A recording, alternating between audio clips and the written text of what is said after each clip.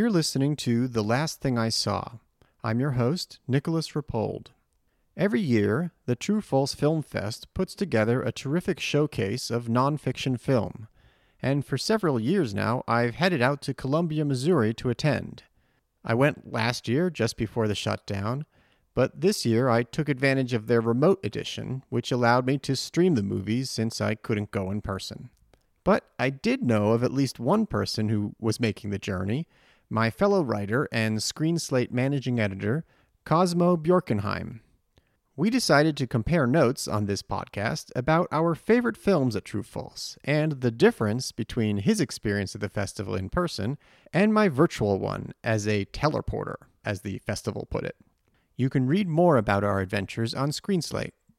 After our conversation, I talk with a filmmaker, Theo Anthony, who directed the fascinating essay film All Light Everywhere, which screened in True False this year after premiering at Sundance and also showing in New Directors' New Films. But first, let's go to my discussion with Cosmo. Welcome to The Last Thing I Saw. This is a special festival edition, as I occasionally do when there's a festival of interest. There are plenty of them. There are too many to talk about, but one that I always love talking about is the True False Film Fest in Columbia, Missouri. Except this year, it wasn't just in Columbia, Missouri. It also had a virtual component, well-supplied virtual component. So for this episode, we're going to have parallel views of the festival. One from me about the virtual edition, the teleported edition, as they called it, and one from a hardy soul who journeyed there, and who I'm very pleased to have for the first time on the podcast. I worked with him editorially at Screen Slate. Let's welcome Cosmo Bjorkenheim, the managing editor at Screen Slate. Hi, Nick. Thanks for having me. I'm excited to have my inaugural visit on your show. You know, it only leads to fame and fortune, so I just hope you're prepared for that. You'll be mobbed when you walk the street, so I just thought it best, to warn you. Fully prepared, but thanks for the caveat. Well, I'm really glad that you were game for this. I mean, I think our ambition is two views on the same festival, as we put it, I guess, IRL versus URL. So you actually traveled there. I'm saying actually, like this is incredible, but these days it is a little something different. So you journeyed out to the True False Film Fest, and this was your second time? Yeah, so I know that you've been there many times before, but yeah, this was only my second time there, and my first time was last year. So that was my only point of comparison this year, and it was interesting to see what changed between last year and this year, because obviously it was a lot. All the venues last year, obviously, as you might expect, were indoors and quite intimate. And this year they were, for the most part, outdoors and not in the same area of Columbia as last year. So they had set up 4 different outdoor venues in a park nearby, Stevens Lake Park, a big, majestic park in Columbia, the pride of Columbia. So they had 4 outdoor venues there on various grassy slopes, and they had a drive-in, and then they still also had 2 of the main indoor venues from last year, so the 2 theaters at Ragtag Cinema. So I was able to catch a couple of screenings at Ragtag, and then a number of them at these various outdoor venues. So yeah, it was interesting. It was logistically interesting to see, and operationally, how they navigated this, having never done it before. Yeah, I mean, I would have loved to have been there.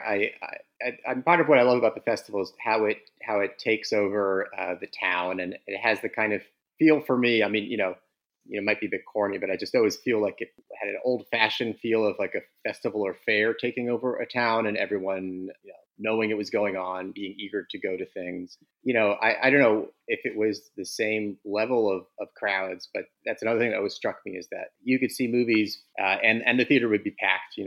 Did you find that it was well attended generally, or was it also social distancing in the theater? There was social distancing in the indoor venues. They had blocked off every other row. The outdoor venues, for the most part, were huge. So even if it's really hard for me to tell how many people were at each of these screenings. It was dark and the spaces were enormous. These big fields. It was quite dispersed, even if they were well Mm. attended screenings. But yeah, the taking over the town. I mean, I definitely felt that last year because yeah, all the action is kind of in a 6 block stretch of Broadway downtown. But this year, although you could see, signs of the festival's presence all over the downtown area, it was a bit different in that it had competition because, as you know, True False usually takes place in March, but now they had to push it back to May. So the festival was competing on that tiny bit of turf in downtown Columbia with various graduations. I think University of Missouri and Columbia College, which are both colleges in right there. So basically, the downtown area was also overrun with graduating college kids and their families. As I said, most of the festival didn't even really take place in downtown as much. Like it was mostly all in this park. Only some of the kind of after hours hanging out continued to happen in the bar of Ragtag. Yeah, that's always a nice home base. And yeah, I mean, it's, university town, and it was always kind of funny to be, staggering out of 3 or 4 movies and then run into students staggering around on their, usual late Friday night or late Saturday weekend going around. So, well, I mean, for my part, obviously it was a different experience. I mean, the basic idea is that you would be able to somehow have a piece of True False or a piece of Columbia in your home. So they sent out, for people attending through the teleported option, they sent out these boxes with assorted items in them. Mostly it was kind of experiential materials. That, for example, they had scents. They had these little bottles of scents that would go with particular movies. They had small artworks, I guess some of them created by grade school children.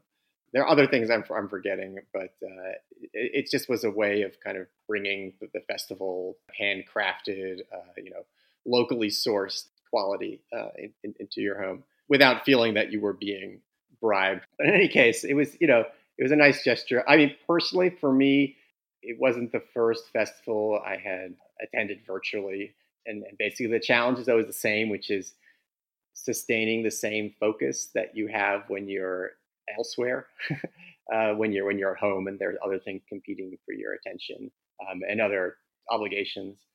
That's the kind of luxury of a festival, right? That you are physically somewhere else, so you kind of have to be working overtime to maintain the same focus and the same ability to immerse yourself. So also, since it's over the internet, you're not the whims of lines, but the whims of internet service, which I had my ups and downs with. But that said, the curation was kind of streamlined for teleported folk. I don't know if that was partly like rights stuff, but at any rate, it had a nice effect, which is that it really made it more manageable, I would say. But I don't think we mean to make any grand pronouncement about whether it was successful or not. I mean, I think the best thing is just to talk about the movies. Yeah, I mean, I do think that we need to emerge from this with a clear victor, in the URL versus IRL pitched battle. Yes. So, I think we need to go toe to toe on how these experiences stack up to each other.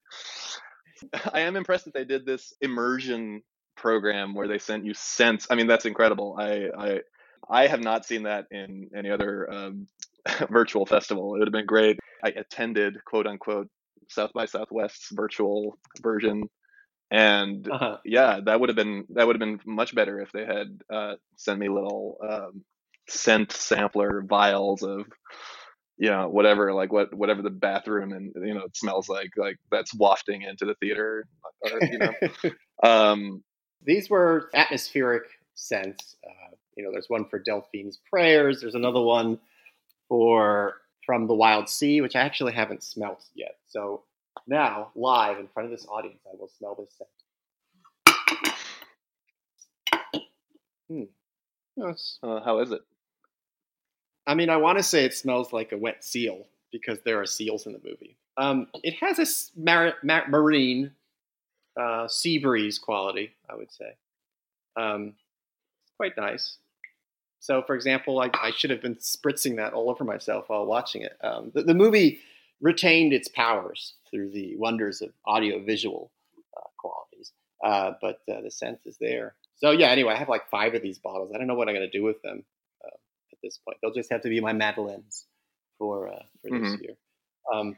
As I said, it's like the bigger struggle is just trying to watch a movie without any sort of urgent phone calls. But I agree. At the end of this, we will have to determine whether all festivals are razed to the ground or not. I think that's a good and sort of reasonable goal. At the risk of scoring an own goal here, I feel like one thing that does give the URL version a bit of a leg up on the in-person version is you do get to see a lot more movies. I mean, the way that the program was staggered this year, they could only do screenings in the evenings for the most part because it had to be dark. So there was significant overlap between movies and screenings in successive waves. So I had to miss the last 20 minutes or the first 10 minutes of basically everything I saw to try to cram as much in as possible. And also because some of these venues are not that easy to get to from each other. There's a shuttle that connects the park to the to Ragtag to downtown. So, and the shuttles were seemingly commandeered school buses from other municipalities near Columbia. There was a school bus driver from Boonville, which is another town 30 miles away, who was my shuttle driver for most of the fest. I just happened to get on her shuttle most times. You probably saw, I don't know how many movies you saw. I only saw maybe 6 movies the entire time I was there. But on the bright side, I was continuing to crumple my back and deteriorating posture, hunched over a laptop or fiddling with it, connecting it to the screen, whereas you were in the great outdoors, breathing the fine Midwest air. So, I mean, it might end up coming out even. I should say, like, some things I had seen already because I think True False is partly like a curatorial feat each year. So, I mean, 2 prominent pools they draw on are Sundance and IDFA. So I had seen some stuff from there. We should probably talk about movies, but at some point you should talk about the one force majeure obstacle to the outdoor movie going. I also should talk about the virtual events, but let's talk about a title. You were describing Petite Samedi. That was kind of your favorite film that you saw. Well, every time somebody's asked me, that one is the first one that pops into my head. So yeah, it was really great. It's this very understated, intimate portrait of a Belgian man in his early 40s who's living with his mom in a small rural village in Belgium and struggling with his heroin addiction. And the entire thing, it's just this really deliberately paced and patient portrait of this guy. And most of it is him having these sort of banal conversations with his mom about how he can't find a job or he doesn't know how to write an impressive CV, or they'll just sit in the living room and reminisce about his childhood. Half of it is that, and the other half is him in just close up on his face talking to an unseen therapist. So we sort of see the other side of the story of why he's had this debilitating heroin addiction for the last 25 years. And it's him sort of like very patiently trying to work on himself to get over this hurdle in his life. And I was just watching it with bated breath the whole time. I really loved it. It can be so hard to get that kind of therapeutic view on a person's life. For some reason, it makes me think of French documentary about war veterans and really getting inside their head, and also kind of reminds me of a movie a little bit that I saw as well. Just the intimacy of it, and that's Delphine's Prayer, which was actually the opening movie of the festival. And the director, Rosine Bacham, she also had a movie there, past edition, that was set in hairstylists. Delphine's Prayer is centered on, I guess, basically a friend of the director's who I think also lives in Belgium now that I think about it. So that's another thing. She came from Cameroon and basically escaping all kinds of abuse, and also just all the challenges of making a living as a sex worker as well in Cameroon, and raising children. I guess she makes it out, but through marrying a European. But the way it's told, it's basically like a monologue. It's her in her apartment, and the camera's just trained on her in a sort of cluttered bedroom, living room area. And as has to be the case for a movie like this, she's just a great, expressive storyteller, and just sort of unafraid to kind of bare her soul and all her fears. And it's also kind of a chance to reframe her life to herself in a way. And I think I heard someone compare it a little bit to Portrait of Jason, just in the sense that it's for someone who's kind of not quite under the gun in front of the camera, but is definitely, that is the proposition. You're sit there in front of the camera and talk about your life, and it's not all easy to talk about. But the way it's filmed, basically, she has the ability to kind of self-edit. It seemed like, which is kind of interesting. I mean, she would basically say, "Okay, well, that's enough for today," and Delphine decides it's enough, that she can kind of stop, and that's sort of the end of that take. Although sometimes we'll also just be watching her watch, a movie on her laptop or something like that. But it's all these like long tape kind of monologues. At one point, she is talking to her mother who's dead. She's talking to this camera sometimes, and then is looking off screen sometimes. And finally, one of the times she looks off screen, the camera follows her gaze to a picture of her mother on the wall. The camera work, keeps you inside of her perspective. It's pretty riveting. It has a touching ending where the director talks about how they came to meet in voiceover, and basically that they might not have known each other if they had met each other in Cameroon, because they came from different backgrounds. But since they were both outsiders in their new adoptive countries, they were able to bond.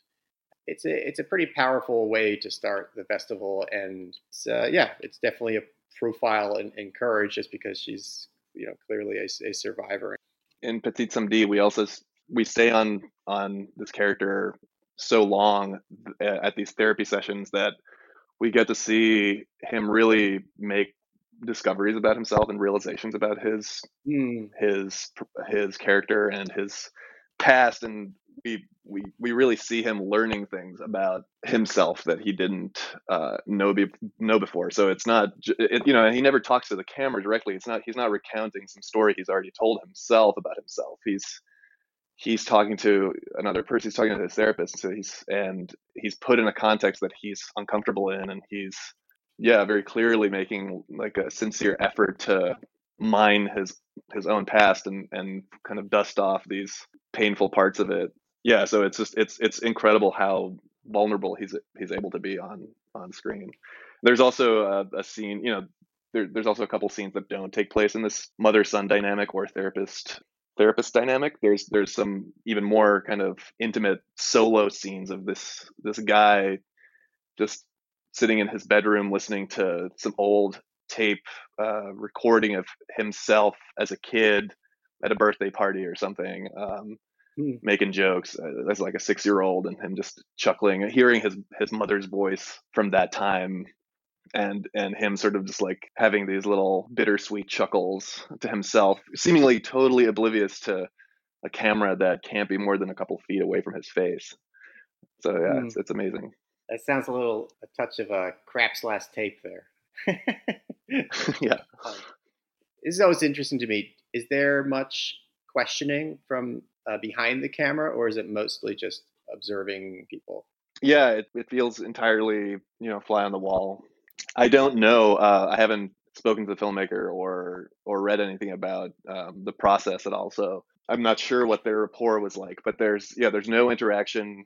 And all the situations are seemingly spontaneous or unconstructed. That's the impression that it tries to impart. So yeah, and it's unclear how much of a participant the subject is in forming this narrative about himself. I mean, he's doing a lot of the talking, but he's never addressing the person behind the camera. He's never saying, this next part is off the record. There's nothing like that. So yeah, I'd be really curious to find out what their relationship was like during the shoot. Yeah. So that's Petite MD, and I was talking about Delphine's Prayer. Maybe we can talk about another movie in the selection this year. Before we started recording, you were talking about one that sounded really interesting that I think was an example of a film that was at IDFA, and that is This Rain Will Never Stop, which is kind of a country hopping sort of movie. Yeah. So it follows this young man who is of Kurdish and Ukrainian descent and grew up in Syria. And him and a couple of his other family members fled from Syria in 2012 or 2013 when the civil war there broke out. And because he had family in Ukraine, they went there and they happened to settle in the Donbass region, which a year later, was invaded by Russia and war broke out there. So they were displaced again, and then the main subject's name is Andre. So he started volunteering for the Red Cross and doing this volunteer work near the front in Ukraine, delivering supplies to people who were living in this war-torn area. And the film jumps around a lot between different countries and different towns. His whole family is kind of dispersed.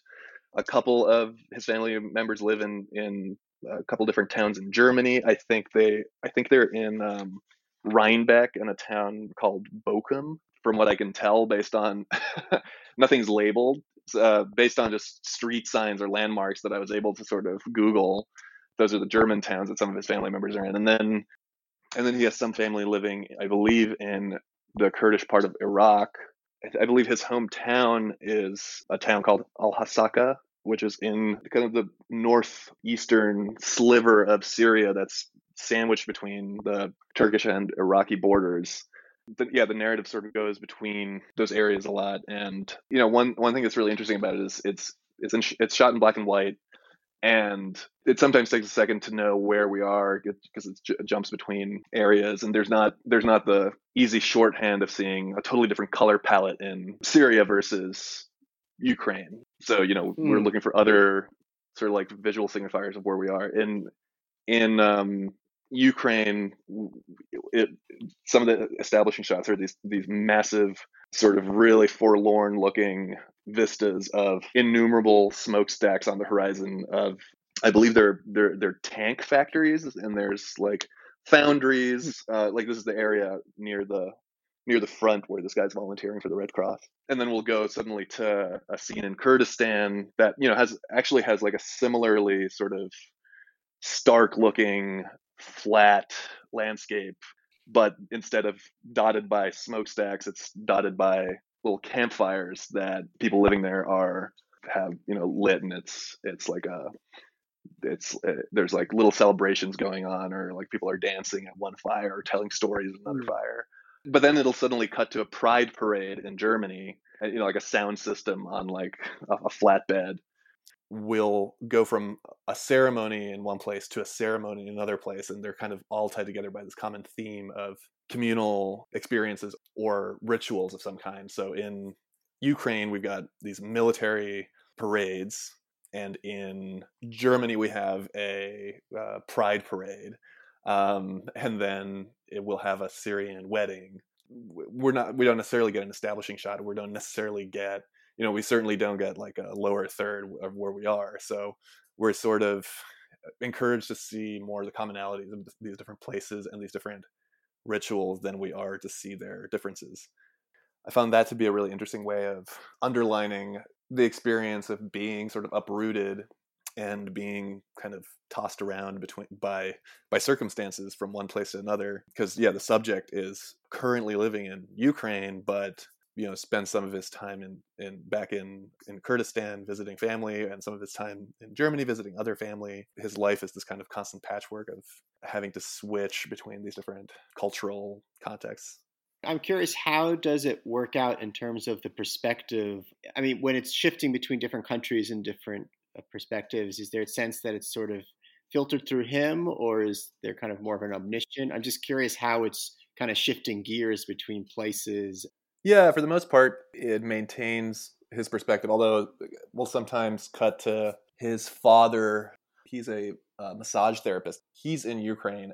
We see him kind of plying his trade and Skyping with family members who are in different parts of the world.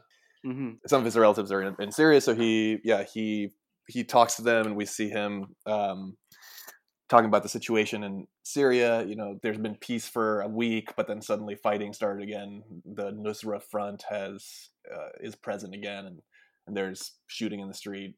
So we get this really intimate and kind of like banal description and portrayal of what being in a war-torn area is like. For the most part, we follow Andre. And he gets reunited with his family. We see them all crying, hugging him. He goes to his brother's wedding.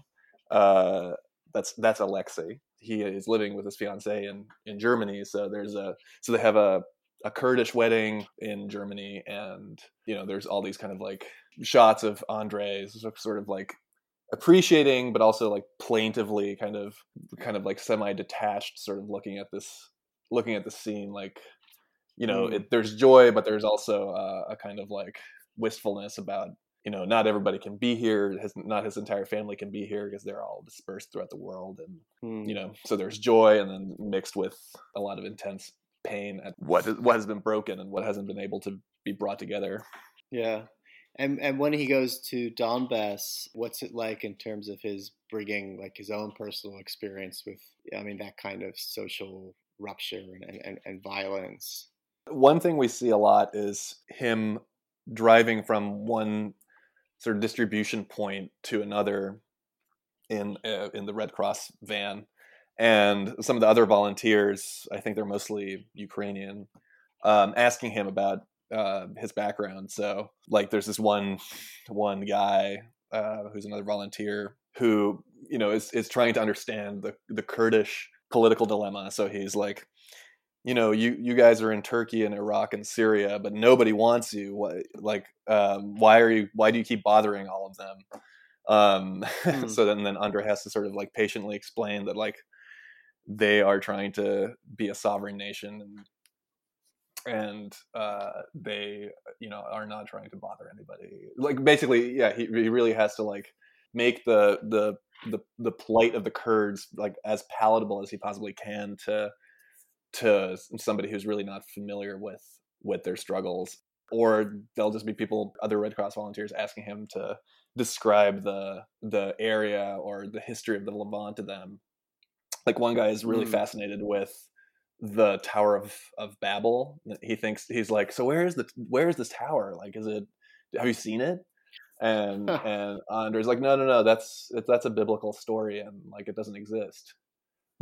And yeah, it's interesting. Wow. But there's these little moments of levity in what's otherwise a pretty stark and humorless environment. I guess for him working in these areas, it must be hard, but not like traumatic. He must be getting something out of it. Helping people keeps him from becoming a refugee that's put in the kind of helpless position that a society often puts them. It sounds like he gets to have a more active role in a way. Yeah, definitely. But it's also clear that his background, having fled Syria and then having arrived at where he is very much an inescapable part of his identity. Like there's a scene where he is called upon to address a fundraiser gathering where he goes up on stage to describe his work for the Red Cross. And there's a scene right before it where he's being coached by one of his Ukrainian coworkers, basically teaching him how to hit all the points that are going to elicit people's sympathy in the most direct way. So, like, don't forget to mention that you're a refugee. Don't forget to mention that, your family was scattered to the four corners of the globe because of war.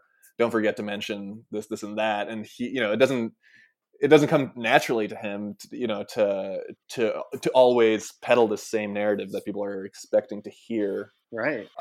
So you see him having to get coached on these things. He's getting the talking points on his own life. This kind of presumptiveness of that. Well, yeah, I will definitely be catching up to that movie, and that's "This Rain Will Never Stop." And I think that was a title that was at Info before, and now it's it was at True False. This might be a bit of a leap in terms of a segue, but just hearing about this idea of having to like present your identity and kind of package it for others to make sense of it and connect with you and have some stake in your life.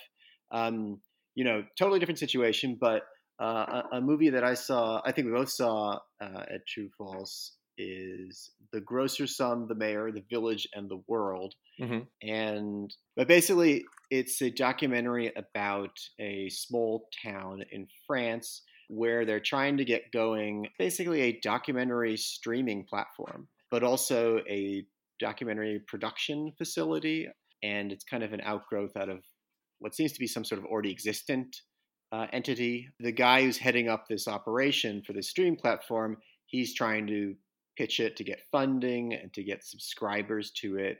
He's basically having to present documentary film as this thing of cultural value and that has a social meaning as well for people participating in it. And he's also making sure to get the town on board, and local and regional politicians. It's sort of an interesting meta thing to see how he's portraying documentary film and this platform. And Claire Simone, the director, she, a kind of foil for this for this effort with the documentary film, is this farm in the town.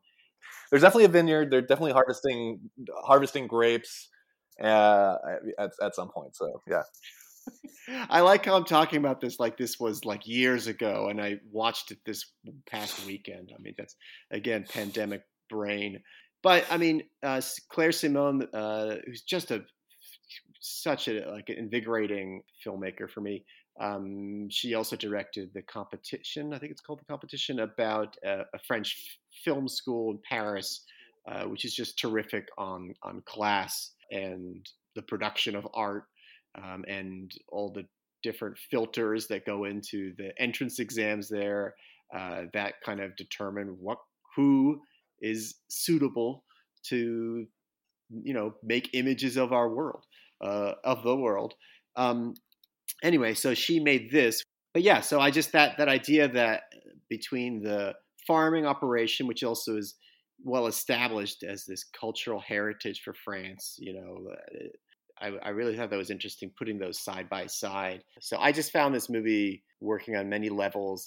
I think that it has a lot of This Rain Will Never Stop. Also, mostly took place in a ton of smaller towns and villages. And yeah, there's also this theme of kind of having to fit your life into a saleable narrative, which is what the director, I think, of Tank, which is the streaming platform / school / documentary workshop. From what I saw, a big part of it was Jean-Marie on the phone with various funders or politicians or people at various levels of local administration, and pitching why Tank is important French cultural heritage, or why it's important specifically for the cultural heritage of this region or the village of Lusace. I don't know what you felt while you were watching it, but it's a very sort of like process-oriented, drudgery-oriented film. I feel like there's a few moments where we have these like little celebrations of, we put a screen up and we have a public screening in this field, or we hit 6,000 subscribers and there's cause to celebrate. But for the most part, it's really just these people in the weeds, really, of trying to run this thing against the odds and trying to get anybody to care about it or give them money. So I feel like if you work in that space, if you apply for a lot of grants professionally, or spend a lot of your working life doing that, this might be a very frustrating movie to watch. But and it was really fitting to see this at True False, which also has an identity of being like this scrappy, and especially this edition of it, putting up 5 screens in a public park, and figuring out transportation and social distancing and all of that. And as they point out, and they're I was just reading the program, I had sort of styled the last year's edition of True False as the last film festival because, as far as I know, they were the last festival to happen before they were all shut down because of lockdowns. And now they're sort of pitching this edition of it as the first, hashtag first festival after lockdown restrictions have kind of gradually started lifting. So it was a microcosm to be watching this scrappy David and Goliath project taking place in the French countryside while we're sitting in Right. an impromptu screening space in a park. Everybody's sort of like figuring out, like, can I sit in this part of the field, or is there there's like a massive puddle here, you're just going to sink into the mud, but that was totally unforeseeable. Oh, now there's suddenly the winds are picking up and the weather changes every 5 minutes. Although I was told, so there's a joke, if you don't like the weather in Missouri, just wait 5 minutes. But I was told that actually this joke is attributed to Mark Twain, and he actually said it about a lot of different states and cities. Yeah, I've heard it about Boston. Yeah, but it's certainly true of Missouri. At least this part of Missouri, the weather was quite volatile. Actually, when I left at 3:30 a.m. to get back to the airport in St. Louis, there was a torrential downpour and thunderstorm that I had not foreseen. But for the most part, most of the fest passed in sunny skies and not gale force winds until the last night. But anyway, I digress. But anyway, so I think that there's a great moment where we see an outdoor screening at Tank in the French countryside there, and the inflatable screen they are using is exactly the same, probably made by the same company, inflatable screen that we're watching this movie on as it zooms out. So it's like a frame within a frame of exactly the same thing, and a crowd sitting on the lawn. Oh, that's great. Yeah. Watching a movie of a small town in a kind of rural part of France in an open field. I mean, that I think that just takes the experience to another level. But I think that's always also just a part of the true false tradition in a way, which is there's such a specificity, to all of the screening places in an ordinary year. Jumping back to the Claire Simone film, another thing it gets at is the feeling of precarity about just like the cultural project, for lack of a better word. Like all of us just trying to kind of pursue our loves, whether it's making the movies, putting on the movies, trying to appreciate and write about the movies, all the different challenges and forces that feel like they are not organized to support a lot of this, or all parts of this, or the full diversity and range of culture. And that's something that the movie, gets across. You said, it's a frustrating thing to watch if you've participated in anything like this, working in an organization. I love how there's one of the like little climactic moments in the movie is when like the MailChimp mailing goes out. There's such a sort of like bittersweetness to that scene where the guy, it's like a young, like 20-year-old guy who's coding the website, and he's clearly stayed up for 48 hours and he's like bleary eyed staring at the screen. And finally he like gets the player to work on the website, and like you can scroll up and down and like everything looks fine. And he's like, oh my God, yes. And he's on the phone with somebody like, you got to check it out. It's working. It's great. And then whoever he's talking to is like, I don't think the player works. It's not playing properly. He's like, what? Yeah. and yeah, then it's back to the drawing board. Yeah. There's a lot of those little kind of like little bittersweet moments in it. Yeah, she does a good kind of Wiseman-esque look at through meetings at how the documentary platform project is going. I mean, one thing that crops up is that the leader is ill, and so seems like he has to pull back a little. So not having that kind of leader and kind of figurehead is tough. And then it also seems to like liberate people to talk about how burned out they are and how they can't possibly take on more work. And it really brings home the word culture workers. I mean, everyone is really just putting in all these hours. And I was just so impressed by. I felt like the movie really does move, even though in a way it's moving in circles because of the roadblocks that keep coming up, and just the kind of iterative nature of these kind of things. Or you're applying for money, you're hoping something works out, a little bit of construction happens, this or that. Oh, a politician's coming to town, we have to kind of take them around. And so that's another hard thing to get. Someone said that she talked about The Wire in her Q&A. I should have watched it. I didn't watch it. There's what you were talking about, the cyclical nature of the project, and it seems like they get one step ahead and two steps back at every turn. Right. And I think one really interesting parallel in the movie is the comparison between this cultural work and farming, because both of them are constantly happening in parallel on this plot of land that the school is on and in the surrounding village. Right. So, yes, we do see these frustrating meetings happening for the majority of the time, but then, the other third of the time we see farmers who may or may not be involved with the school, harvesting grapes or pears and talking about the kind of madness of betting that all the conditions are going to be correct for yielding a harvest, and how basically in both cases both in the case of the film school and in farming, the success of your enterprise is completely dependent on forces beyond your control. So on the one hand, the whims of investors or government arms, and on the other hand, on the whims of nature. There's a big part of one of the central farmer partners of the school whose entire crop is destroyed because of a late spring hailstorm.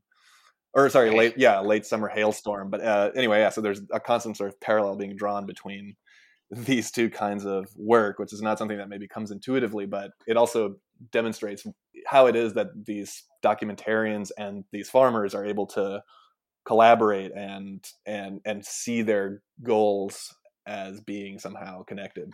Yeah, absolutely. And that makes me think of a scene toward the end. I mean, maybe it's even right at the end. I forget. There's a sort of just one of these kind of periodic festival kind of gatherings that happen. And I mean, I think the main guy is talking about, I think he's just given like a opening speech or spiel about, think about what it's going to be like in 50 years or 100 years or something like that. And just appealing to like the sense of like cultural continuity. And one of the farmers, I think it's a farmer he's talking with, is like, yeah, I like that part. I like that part when you said like 100 years from now, think about 100 years from now. So I don't know. I was kind of moved by that's what kind of connected them, is the notion that they're trying to do something that lasts, and they're trying to do something that they hope later generations will kind of continue. But yeah, so I mean, that's The Grocer's Son, The Mayor of the Village and the World, which I think is a reference to the Romero movie, The Mayor and the Mediatek or something. But I want to talk about a couple of short films. But first, just as another couple of comparison points in this True False program, just kind of small communities, movies that are getting into small communities and preserving their cultures. Two that come to mind are Songs That Flood the River, which is centered on women in a Colombian village who sing songs about the Colombian civil conflict, the FARC and paramilitaries. And I think the songs are called Alabaos. And it's kind of beautiful, but they're also very powerful. They're basically like these political songs that they compose and sing, and they commemorate past events, and they're also kind of activist songs. And No Kings, that's a movie. It's set in Brazil, a community. It's called Caiçara, which is a particular kind of fishing-based community. So I just wanted to mention those two, No Kings and Songs That Flood the River. But yeah, short films. I want to make sure that we talked about these. There was one program that happily we both had seen, and two films in there I think you wanted to talk about were The Flooded House and Red Taxi. Yeah. So The Flooded House was directed by Lucia Malandro and is about her family in Uruguay, who a couple of her family members were involved with the Tupamaros National Liberation Movement in the 70s. And the title, The Flooded House, refers to their family home that was raided by the Uruguayan military in 1972, I think. And basically she tells the story through archival home video from the 90s going through this house, and also through experimental animation. It looks like a black background with drawings made on it and erased and then remade in maybe chalk or some other white colored pencil or crayon or something. And so the story of her family and this sort of trauma is told in that way. And it was one of the more formally adventurous things I saw this year. And it really reminded me, this is probably a pretty basic comparison to make, but it really reminded me of The Wolf House, a really amazing stop motion film about the Colonia Dignidad, sort of German colony in Chile in the 60s and 70s, and about the abuse that happened there to its members, mostly its child members. It really reminded me of that. I mean, just that it's a way of grappling with historical trauma in South America using experimental animation techniques instead of somehow directly confronting it through archival footage or something. So I thought that was really interesting.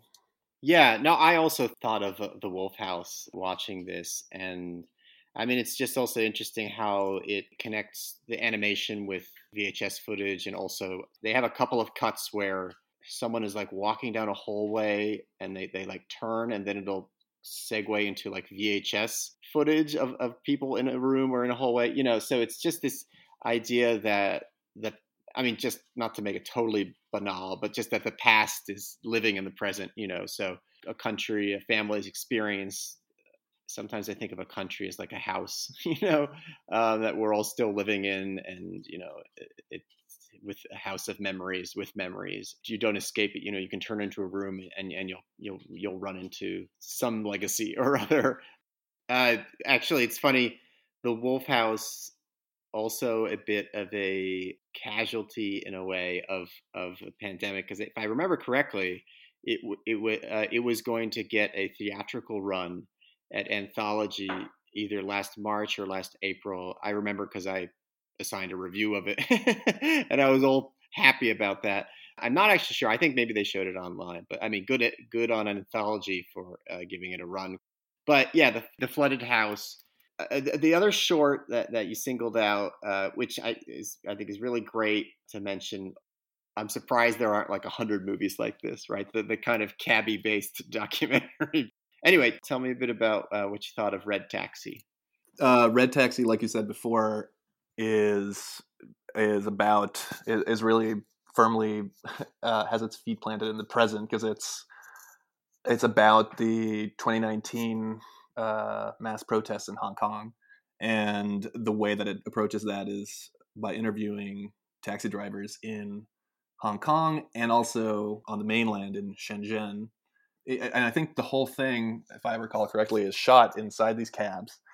And we have a Hong Kong cab driver talking about supporting the protesters and talking about Hong Kong needs more independence and needs to shrug off the colonial yoke of China and the Communist Party.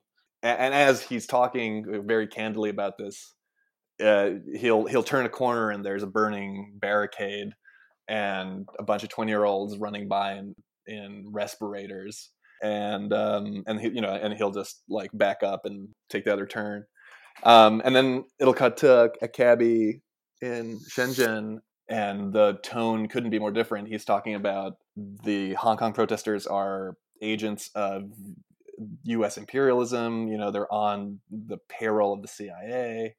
They're traitors to their country. You can't be too authoritarian with these people. They need to be put in their place. And and what he's driving around in is like the probably one of the most rapidly urbanized and like kind of glitzy cities all we see really from the window of the cab is massive skyscrapers and like elaborate fountains. We pass by at least one or two different sort of like pageants going on randomly in the street that look like some mix of a wedding and some kind of like diplomat welcoming parade.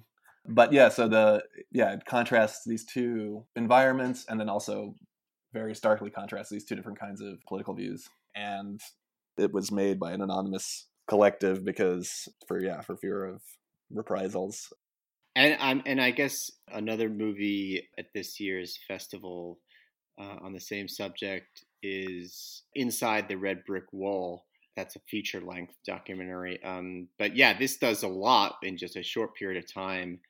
And it's weird. Actually, I had recently seen another Hong Kong set film in new directors Jonas Bach feature Wood and Water, which also part of its backdrop actually is the Hong Kong protests from the eyes of a foreigner, a German woman who's visiting her son in the city.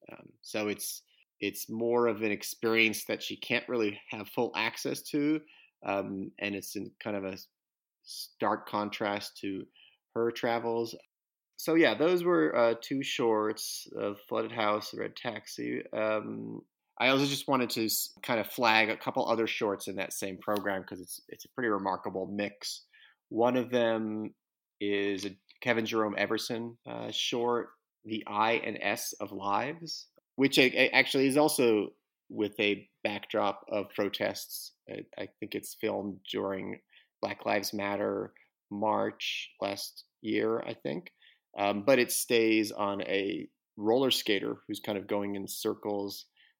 That's a movie I'm still unpacking.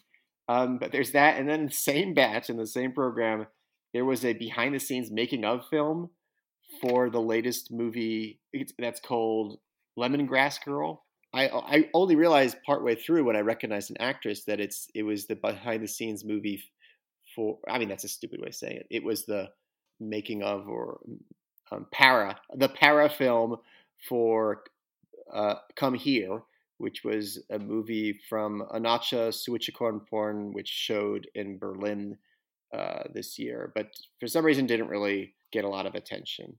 So that was kind of interesting to suddenly realize that was what I was watching, and I liked it. I really liked the INS of Lives too, and it took me a second to figure out what the title was in reference to, but the guy who's roller skating. Oh, what is it? Well, he's in Black Lives Matter Plaza in DC, I think, and he's just roller skating on just like a 20 square foot little area. But the INS of Lives, I think, refers to the fact that he's roller skating on the I and the S on the Black Lives Matter mural in on the lives part of it that's painted on the street. Oh, that's really interesting. But yeah, I really like that because it's just 7 minutes of him roller skating. He's fine, and he's a better roller skater than I am, but he's not like a flashy roller skater. It's not like we're watching this because this is an amazing performance. It's like he's kind of learning, but you actually sort of see his progress in just 7 minutes of like sort of stumbling around initially and then actually being able to do like a pretty nice like tight turn and go backwards a little bit at the end. Yeah. Well, I guess we can sort of wrap up. I just want to do one last shout out to another movie, From the Wild Sea, which is a movie about a seal rescue operation.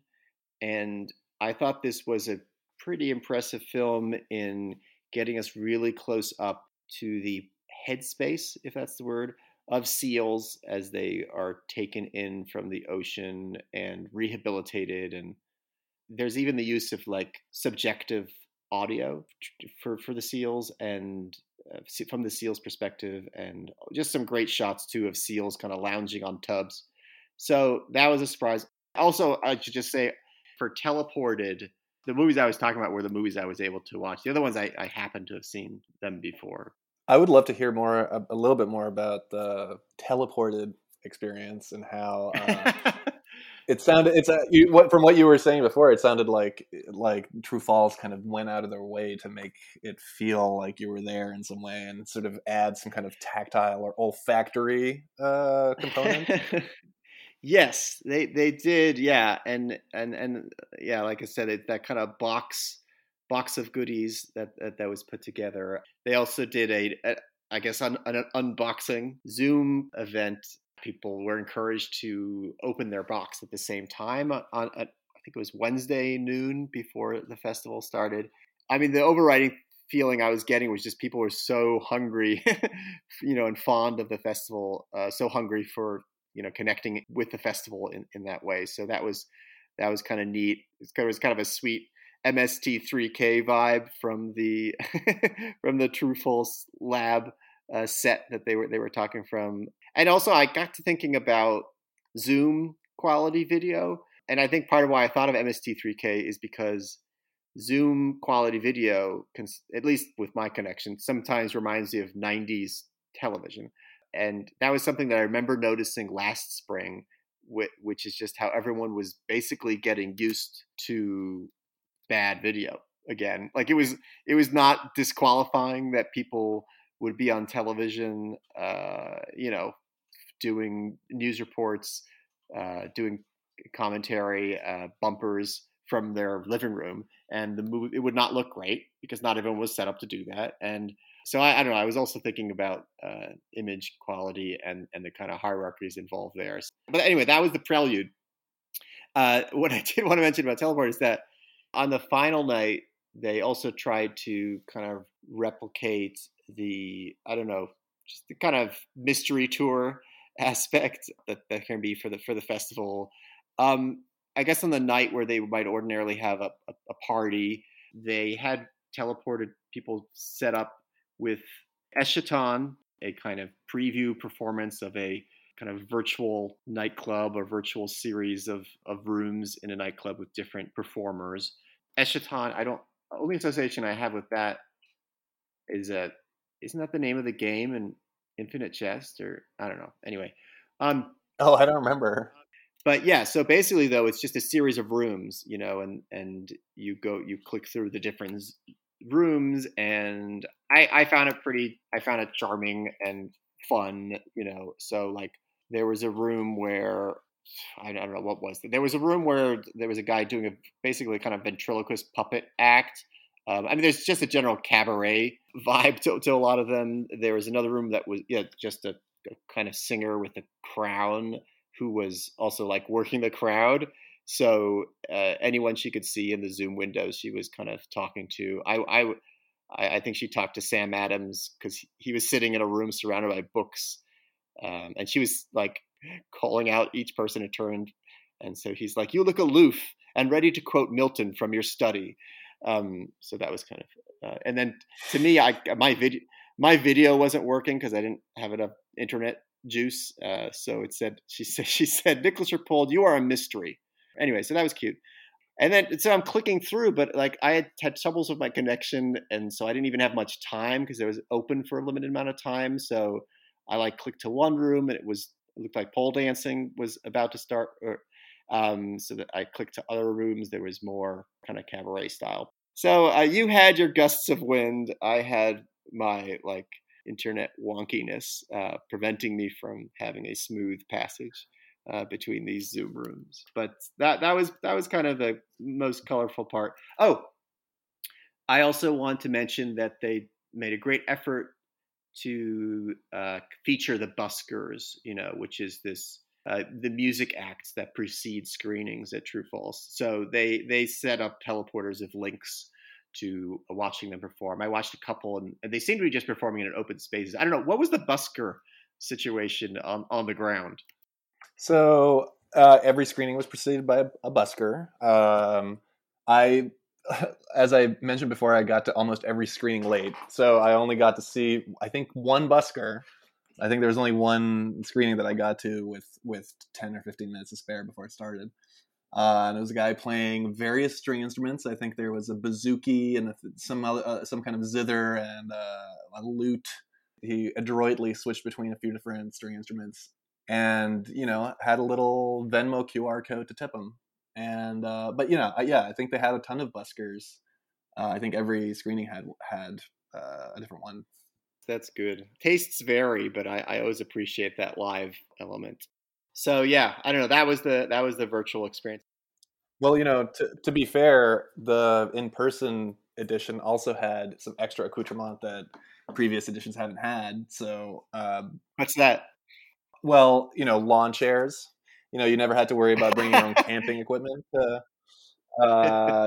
that happened. Yeah, I became very familiar with this one ultra lightweight REI camping chair that was a lifesaver, because going back to the weather patterns of Missouri, the days were hot and the nights were chilly, and the lawns were quite frosty by the time it had been dark for a few hours. So if you didn't have a lawn chair, your ass was frozen by the time you got out of there.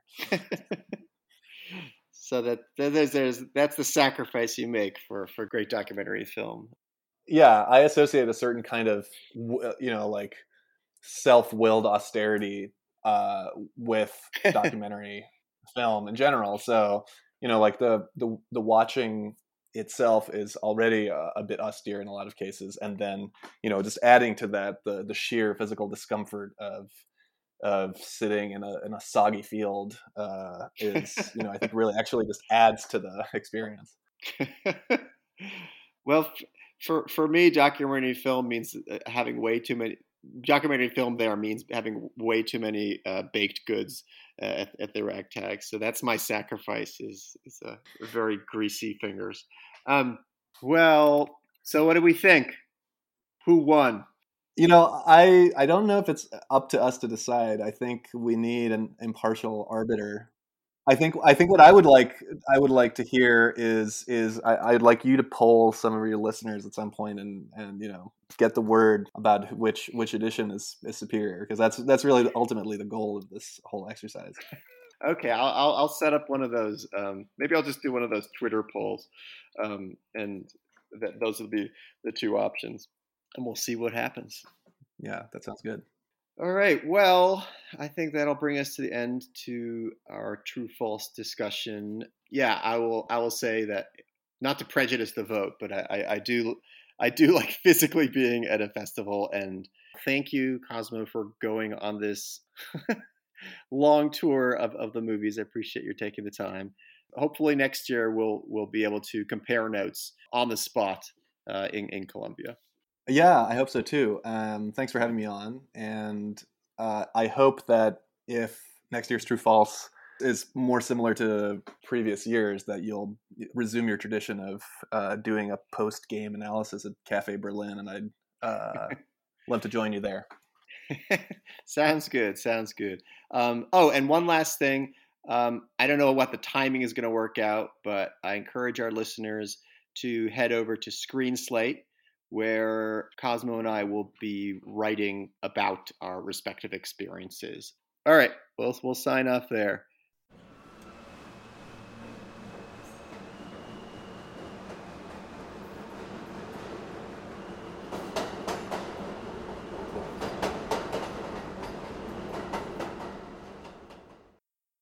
The documentary All Light Everywhere looks at the phenomenon of body cameras. In the process, it becomes an insightful, multifaceted reflection on cameras, weapons, policing, and perception itself. Director Theo Anthony looks at questions from multiple angles. He visits a manufacturer of body cams. He traces a history of seeing and shooting back to the 19th century. And he visits a tense Baltimore community meeting about the city's eye-in-the-sky surveillance system. I spoke with Theo about his movie and how he maps out complicated ideas on screen. All Light Everywhere opens on June 4th, when the anniversary of nationwide protests for justice puts a renewed spotlight on the practices of law enforcement. Let's go to our interview. What was the genesis for the project? I think that a lot of my film work has always included myself as part of the equation, and, tried to understand not just the image that I was capturing, but also the process of capturing that image.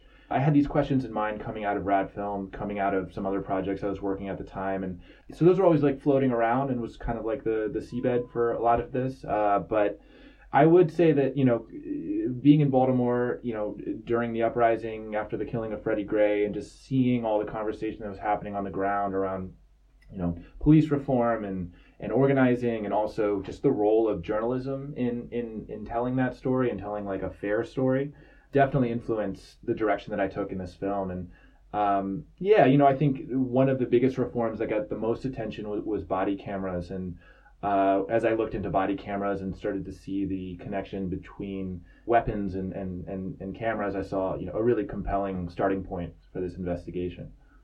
Yeah, the discussion of body cams is so fascinating and also frightening because they clearly seem to think that the body cams are objective because the officer is supposed to be this impartial instrument of the law in some way. But it really just seems mostly about reinforcing authority, basically, right? Yeah, absolutely. It's a way of upholding a dominant narrative. I think that in the case of body cameras, they are designed to elevate the officer's subjective experience into a quote unquote objective account in a court of law. And we can have all these discussions about transparency and accountability and how they're sold to the public, but the fact of the matter is, body camera evidence almost always is privileged over civilian video. And actually the way that they're sold to police departments is as a weapon to combat, what they call citizen journalism. The idea, and in the training exercise, as you can see in the film, the way that the police officer talks about it is that, when citizens have the camera, they can control the start and the stop point. They control this perspective.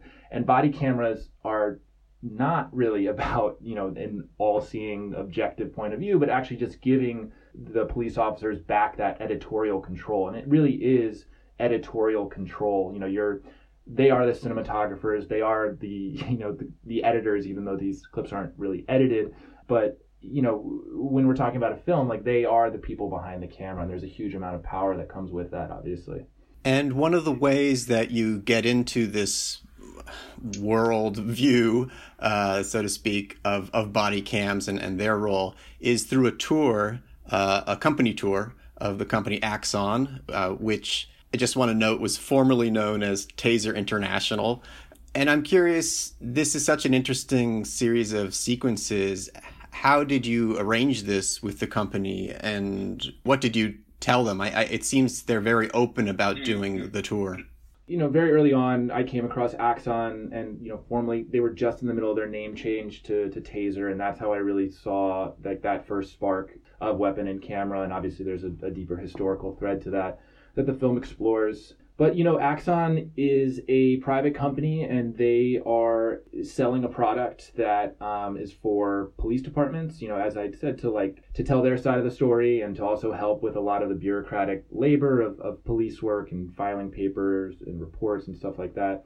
But their whole selling point is that they are a company that increases transparency, and the logic is that if you have a camera there, you will see what's happening, you will know what's happening. And with that knowledge, both sides can be held accountable. And that's the premise that all of this is founded on, that if you're being filmed, the officer, you're going to act right. And if the officer knows they're being filmed, well, they're going to act right.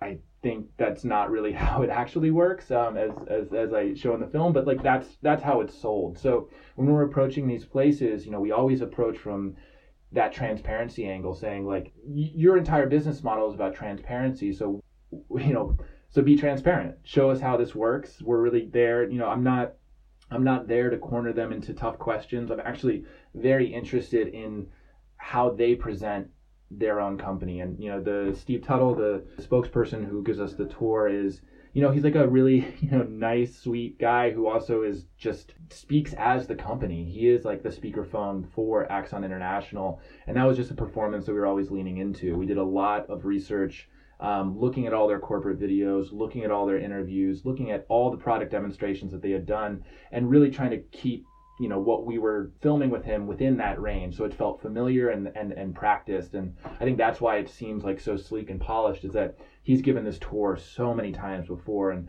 we just let that performance really speak for itself in the film. Yeah, it's an interesting use of corporate self-presentation in a way that they're kind of, you just let them tell on themselves. But it's not ironic, which I think is different from a lot of uses of corporate videos or corporate tours. So it's this kind of interesting combination of like Haroon Faraki and Playtime, Tati's Playtime or something. Those are two great references. But I mean, I am actually curious. Are you a Haroon Faraki fan or? Yeah, I think in as a model of like what an artist can be, as combining your curiosity and your practice with, education. And I think he's just like the most amazing model. He's such a giant in my life. And the first time I saw As You See, it just was a game changer for me. I didn't know that you could put images with words like that, and just totally opened my mind, because I didn't come from like a film school or like a documentary background where I had all these interests. I did music videos. I was in to like writing. I was into research, history, and I didn't know that all those things could be combined in that way. And the more I learn about Faraki's practice and his work with his his institute that he had running in Germany, and his activism, he's just a really inspirational figure to me. That makes me want to ask how you plan a movie like this. I mean, it just seems to require so many different avenues of exploration. I mean, what was your map of what you needed to show or represent, going in? I mean, it's almost like, I mean, you want to show the apparatus of the police, you want to show the apparatus of suppliers to police, you want to show community, you want to show workings of the human eye. I mean, maybe I'm getting too mechanical there, but do you kind of go in with a bit of a plan like that, or what's the kind of plan of attack? Yeah, I mean, I'm always kind of gathering, and I have my own interests, and I find that I get stuck to certain images or stories that I come across in the news, or a historical, image that I come across, and I become kind of like this like magnet that picks up all these filings, and I have to like sort through them, and find out the connection. And very early on, we had the pillars of what we wanted to film. We had Axon Tour, we had the Baltimore Police Department classroom.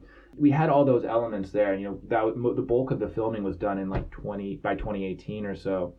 So even though we have those pillars, the way in which we're navigating them and the direction and path that we approach them is constantly changing. And the historical archival is always kind of like this buffer zone that changes our approach. And it's really sitting with the material for a very long time, going back to the primary documents, really reading that, and you'll find something that just jumps out to you, and really just following that. It's just like a very long process of following threads, and you just find these amazing connections. And it's one of my favorite things in this whole process, is just being in the archive and finding an image that connects to something that you have no idea these images could sit next to each other.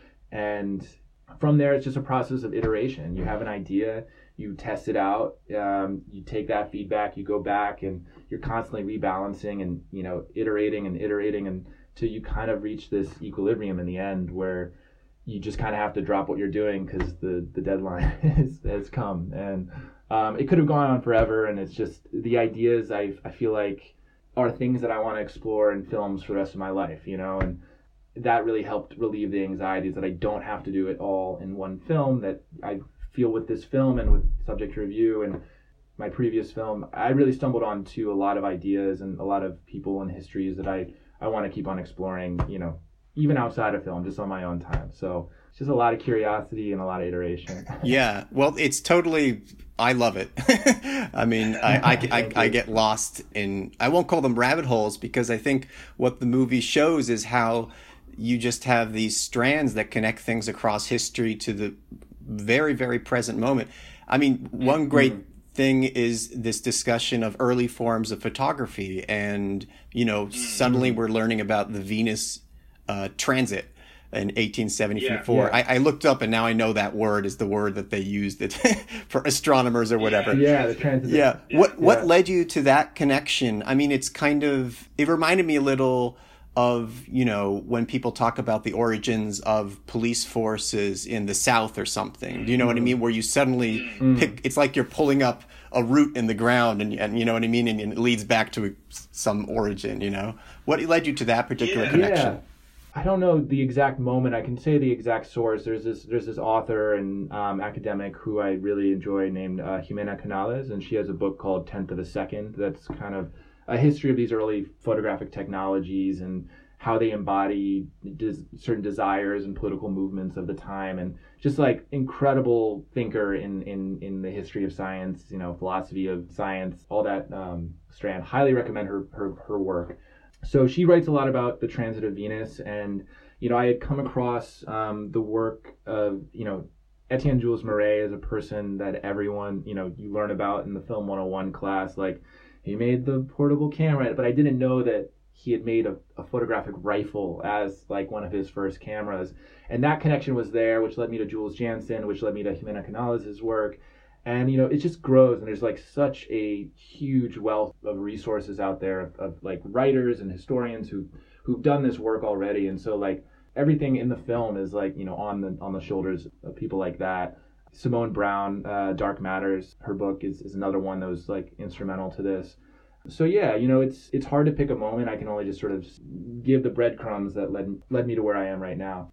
The community meeting is another just completely, you just see a discussion and all the debates and all the feelings about it unfolding in real time. How many community events did you go to, or how did you build that piece? I think that the filmmaker that I am right now, I don't feel comfortable going in with a camera where I haven't spoken, to the people involved and haven't planned out the shoot with them. I like to set up very clear and explicit boundaries with my shoot, where we discuss who we are, what we're trying to do, and that ranges from the more playful stuff with the students to with Steve. We send Steve with Axon a shot list of everything that we're going to do, and he has ideas to bring to it. So it's no matter who, we are always collaborating with the person on camera in some respect. The community meeting was the only exception to that in the entire film, and it was for that reason. It was a moment that we almost didn't go to. We were supposed to film with Ross McNutt, who's the CEO of Persistent Surveillance Systems, who's the spy plane company that we profile in the film. We were trying to get an interview with him, and I think he was trying to show the community engagement side of it, show that this was something that was being done in concert with the community. And we talked it over a lot, my producers and I, and we didn't feel like there was too many unknowns. We didn't know who'd show up. We didn't know if anyone would show up. We didn't know whether we'd be welcome there. But we decided to go with it because we figured that it actually might be a great opportunity for people to speak back to this surveillance that they were being subjected to. And that happened, but also there was a really important moment where the community was speaking back to us as coming in to their space kind of unannounced. And it was a moment where the sort of invasive exploitative practices of surveillance really collided with our own documentary practice in a way that's very uncomfortable to watch, but is also really important to sit with and to include in the calculus of the film. It got very intense, but everyone was so clear, and it's that community was at the flashpoint of the uprising after the killing of Freddie Gray, and there's a lot of people who came in and got the story they wanted and left, without really considering the needs or priorities of that community. And that skepticism and questioning of us is well warranted and well deserved. And so I thought it was really important to ground the piece, and we're talking about surveillance and stuff in the abstract, and here you have people who are talking back to it in their own words, and talking back to us as well, which I think is really one of the core motivations for the film. Yeah. And it's also reflective of a general ethos of responsibility, I think, about just the act of filmmaking and the act of producing images. That kind of leads me to another thing I wanted to ask. What was the thinking behind cell phone footage of police brutality, for example? How did you arrive at not really featuring that in the film? No, I'm glad you asked. I think very early on, I'll start by saying that I think when people hear that there's body cameras in this film, that people are going to assume that it's filled with images of mainly black and brown people having violence enacted on them by police. Very early on, we made a hard rule that there would be no images of explicit violence within the film. I think I have come a long way on this. I think if you look at my earlier work, which does have some violent imagery that I honestly look back on and feel a bit queasy about, just seeing how the course of the last few years and just having these images of violence flash in our faces all the time, I've come to really doubt the effectiveness of traumatizing your audience as a way of proving how traumatizing the world can be. I think that especially for Black people in this country right now who have to endure those images, it's who is this really for, and what are you doing? And I think that there are certain audiences that have a bit of a voyeurism to that, and because it gets their blood boiling to see that. But I think it's actually a lot harder to sit and to see outside the frame and all the violence that goes into constructing this violent image, because there's so many steps before that. So I was let's just step back from the loudest, the most traumatizing thing, and just see what else can come into view if we look away from that kind of blinding light for a second. And I think it allowed us to really dive deep into a much deeper history and practice. I think another way that you avoid kind of numbing the viewer is just trying all these different angles into these general areas of thought and life. And you also set us off balance from the opening shot, really. I wonder if you could tell me the story about that, which basically looks like we're going inside someone's eye, like we're at an eye doctor visit or something. Yeah, I mean, that's exactly what it is. We tried out a lot of openings. I think there was a point in the film where it started to feel too abstract, that sort of process that I was talking about of let's step back from the traumatizing images and see all this soft power around the edges that is just as violent.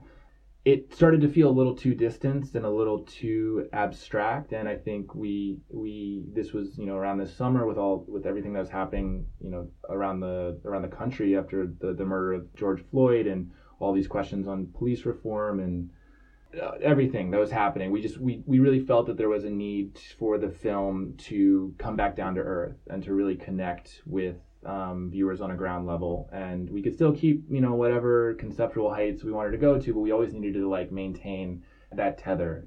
So yeah, the eye shot was just one small part of that. Just I think it got to a point where it felt like I was dancing around myself as the creator behind this, and we have obviously that conflict in the community meeting where I get called out, but I think it needed to be more explicit throughout the film. So it was at that point that we brought the eye shot in, brought that the director's text out more, speaking to my experience, and just really shattering any illusion that it was anyone but me making this film. And I think the eye shot tries to establish that from the beginning. You're literally looking into my eye and seeing all these blood vessels and the optic nerve, and you're seeing like the construction of my gaze and from the get-go. So that was the thinking behind that. Yeah.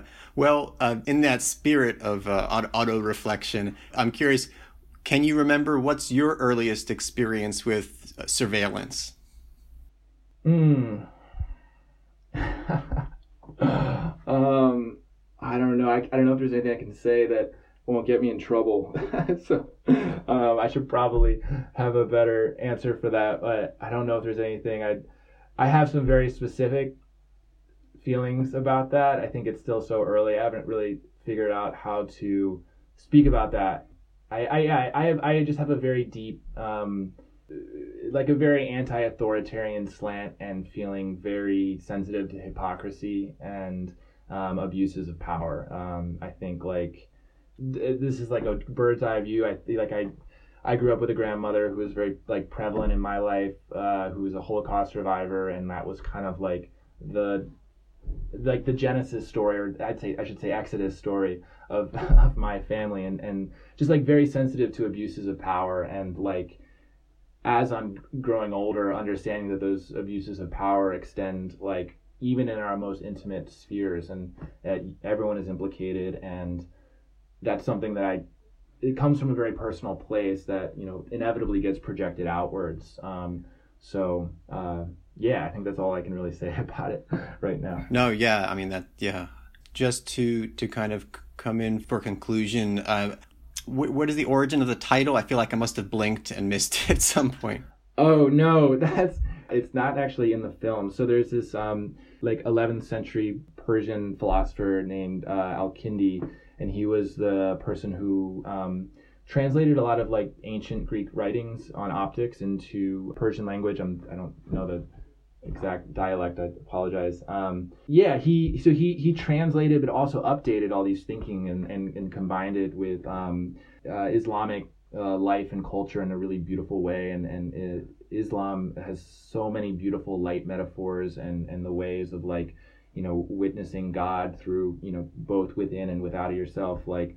And he has this line that I came across very, very, very early, and it's related to the extramission theory of light, which was like also one of the genesis points of this film, which is that a lot of like Plato had this theory of vision called the extramission theory, where your light would actually shoot out light rays from your eyeballs. He called it an ocular fire. There was a fire within your eyeball, and the light would exit your eyes and join with the objects of the world, and the light was actually the medium through which objects transmitted back to you. So the world was just this projection of yourself, and it's obviously like scientifically speaking pretty wrong, but I think poetically it's just a really beautiful image, and goes back to even to the weaponization of the gaze as well. But Al-Kindi has this amazing line where he's like I'm going to butcher the quote, but it's something about how all the light everywhere holds the world together, and this idea of light being this thing that enables vision, enables perception, but also like literally holds it together was just something, was a central image that I held on to throughout the entire film. Yeah, that is really a beautiful idea. I also like the Blake quote, as the eye, such the object. It sent me down a Blake Google thing. I found this paper where he at the time, I guess he just hated the idea that empiricism was going to save us all, and he kind of wanted a refuge in the possibilities of madness. So that was really interesting. But it also shows how one does feel cast adrift a little bit, because where does that leave us? How do we chart a path that is just? Yeah, I mean, I think it's always, and I think that's what I hope to sort of point to, is that like I think the loss of objectivity is like, it doesn't mean that there isn't like a truth that we can work towards or something. I think it just has to be seeing truth not as this untouchable thing, but that is inevitably touched by us, and the way in which we touch it and in which we perceive it needs to be part of the equation as well. And that involves a more democratic participation, something that accounts for these power dynamics that, as the film shows, really tries to strategically erase. Have you already shown the movie to the community shown in the meeting or any other audiences like that? No, we were rushing to finish this film up until like a week ago, and we have not had a lock picture or a screener like anything like that until very recently. This is just the beginning, and I hope there's a lot more opportunities for that. I think with Rat Film we learned how important it is to involve the local community where the film was made in the events, and it's always just like a platform for further discussion. So that's definitely in the works. It's a long year. Pandemic really obviously twisted things a bit, but yeah, I'm looking forward to doing a lot of Baltimore screenings, and whatever comes out of that. Great. Thank you so much. Of course. You've been listening to The Last Thing I Saw with your host, Nicholas Rapold. If you like what you heard, please consider supporting the podcast by subscribing at rapold.substack.com. That's rappold.substack.com. Special thanks to the Minarets for the opening music from their song Montserrat. Thank you for listening.